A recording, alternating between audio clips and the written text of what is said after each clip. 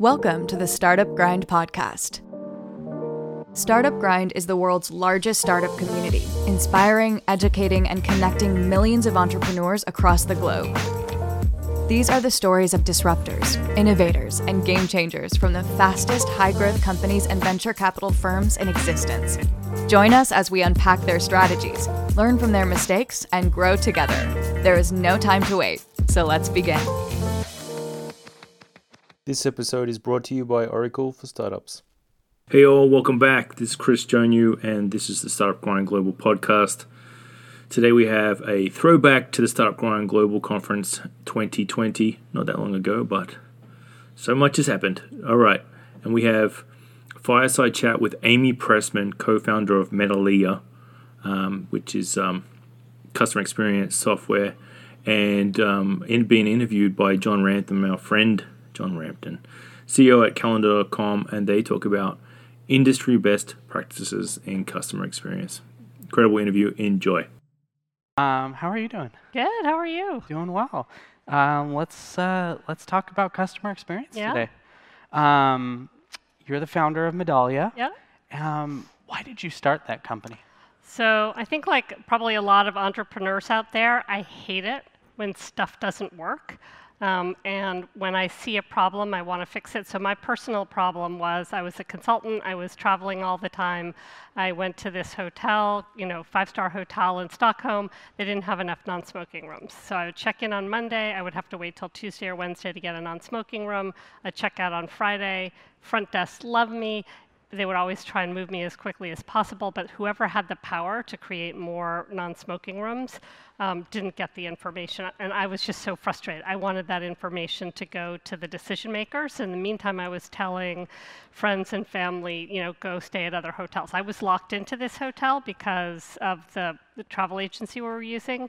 But yeah, I felt like we needed to make big companies as responsive to their customers as small companies. Nice. And when you were there, what really tipped it over the edge? When I was in the hotel? Yeah.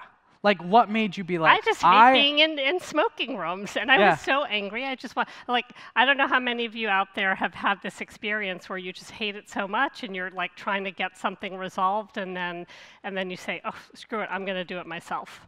If this doesn't exist, I want to do it myself. So I was just so frustrated. Yeah. Who else has been in that situation? Well, not the smoking rooms. I don't enjoy smoking rooms either. But, in a situation, why did you start your startups? Why are you guys even here? I feel like customer experience is so much about, the problems that we as founders have and solving those. Yeah. And it sounds like you took that to heart. Yeah. It's been quite a journey. Yeah. Tell me a little bit about the beginning days.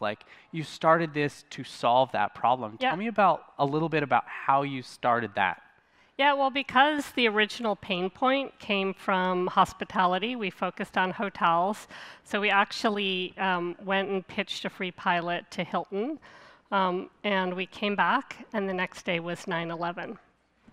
And that was obviously catastrophic on so many levels, but we wondered, whether we were going to be able to even have a company because there was going to be no funding available, and the hotel companies, were really struggling post 9/11, and it turned out to be a really good opportunity to us, ironically, because there became, newfound passion and how do we really connect with our guests and understand what they need in this time where they're traveling less.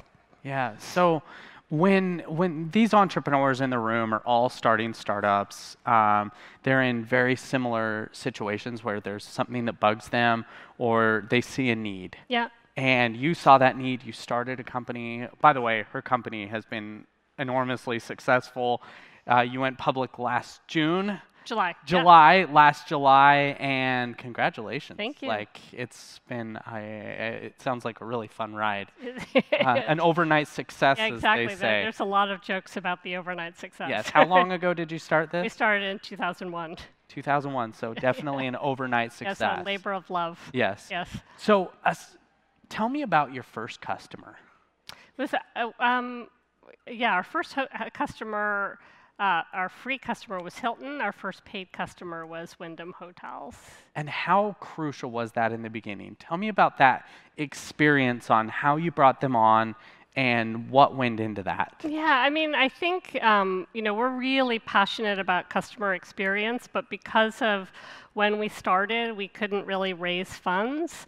So, our customers were truly our lifeline in a way that was somewhat uncommon. Like they were funding us, so we were almost co-developing this product and really, really listening to the pain points of our customers as we built it.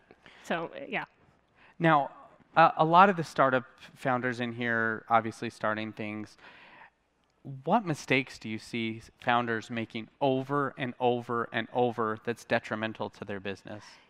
So, I mean, I've made a ton of mistakes. I'm sure all of you have made a ton of mistakes. But the only mistake that I think you shouldn't repeat is there's this tendency, as you go into, as certainly for me, as we started to grow and you're constantly facing new challenges. The one time where I really regret what I did is when I deferred to someone who had more experience and I sort of suspended my judgment. I think you should be talking to as many people as possible. I think you should be soliciting as many expert opinions as possible. But when it's all said and done, you listen to all of it and you still make your own call. And whenever my gut was telling me one thing, but I said, oh, but they have so much more experience, that's when I made a decision that I generally regretted. And even when you make a decision, on your own, using your own judgment, and it turns out to be a mistake, that's a beautiful learning because you have owned that learning in a different way than when you sort of defer to someone else and take their experience. So that would be my one thing. Just always, at the end of the day, defer to your own judgment. Yeah. Now, when in an organization, as an organization grows, I mean, when you went public, how many people were you? Oh God, a lot. Yeah, several. A lot. Yeah. As you grow and as your company grows, from 1, 2, 3 to 40, 100, 200, what mistakes do you see with customer experience and the customers that you have? What mistakes do you see companies making? Yeah, I mean, I think most startups are really, really focused on their customers because they have a really good understanding that this is their lifeblood. I think as you grow and you start adding people and you start adding layers, you can get really disconnected from the customers. And this is what we find with our Fortune 500 and Global 2000, companies. They get really large and they may not really understand the pain points that their customers are having and sort of new needs that the customers have. And so, I mean, even in a company our size, which, compared to our customers is quite small, I saw us getting farther away from customers just as you grow. It's almost a natural tendency. So you have to fight to keep that connectedness like you had when you were like a 10-person startup. Yeah. I know we were talking a little earlier and you were talking about how so many managers are so far distant from any problem that happens in the organization, from any customer service. How do you keep your eye on the ball at all times so that you're constantly innovating? Yeah, I mean, I think this is our proposition as a company, is that we want to wire the entire organization from the front line all the way to the CEO with the information that's relevant to their role, so they have the word of the customer in their ears. One of our applications is on the phone. We'll just have like random 10 feedback comments from customers that CEOs can scroll through when they're getting out of the shower in the morning. And it's amazing how just hearing from a few customers and being able to crystallize, not just see numbers or whatever, but to really understand the words of the customers, how powerful it can be in helping to inform decision making.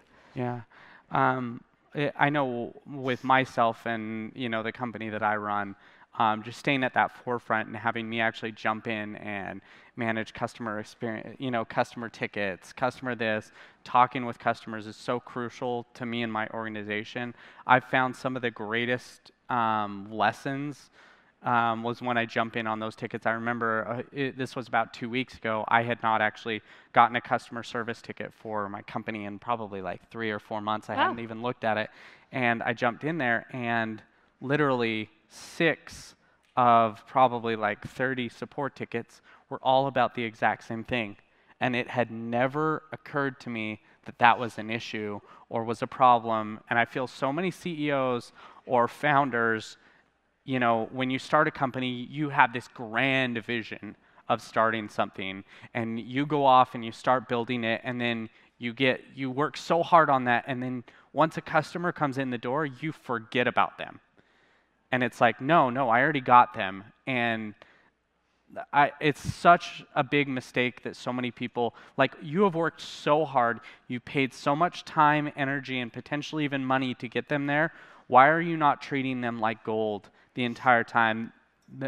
That day was a huge wake-up call for me in the fact that I really need to be like in there every single day, at least fielding a couple things.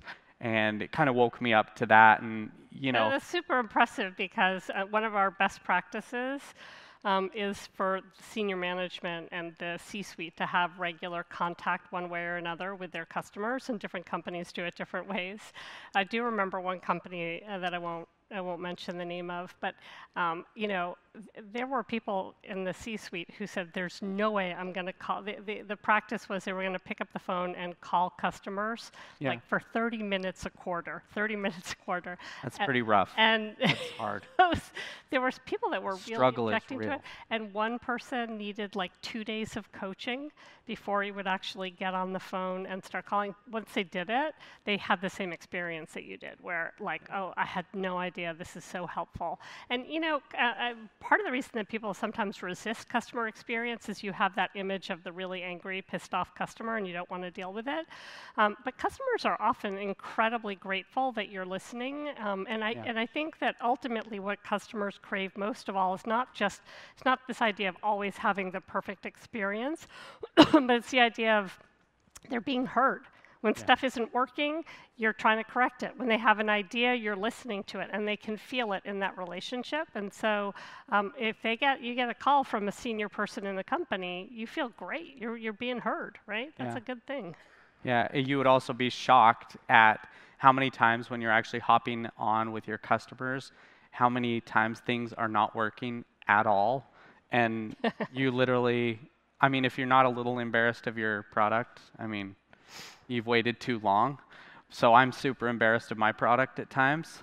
But it's really astounding to me that people will hop on the phone and they see this issue, they see this problem, and how patient they are with you. Mm-hmm. And if you give them the time of day and really help them, I mean, even some of our paid customers who are paying, a lot of money for the product, they're hopping on the phone, they're being like, okay, you're doing great, we love this product, I know there's these 400 issues, but we're okay with that. Thank you so much for taking 5 minutes of your day to be with me.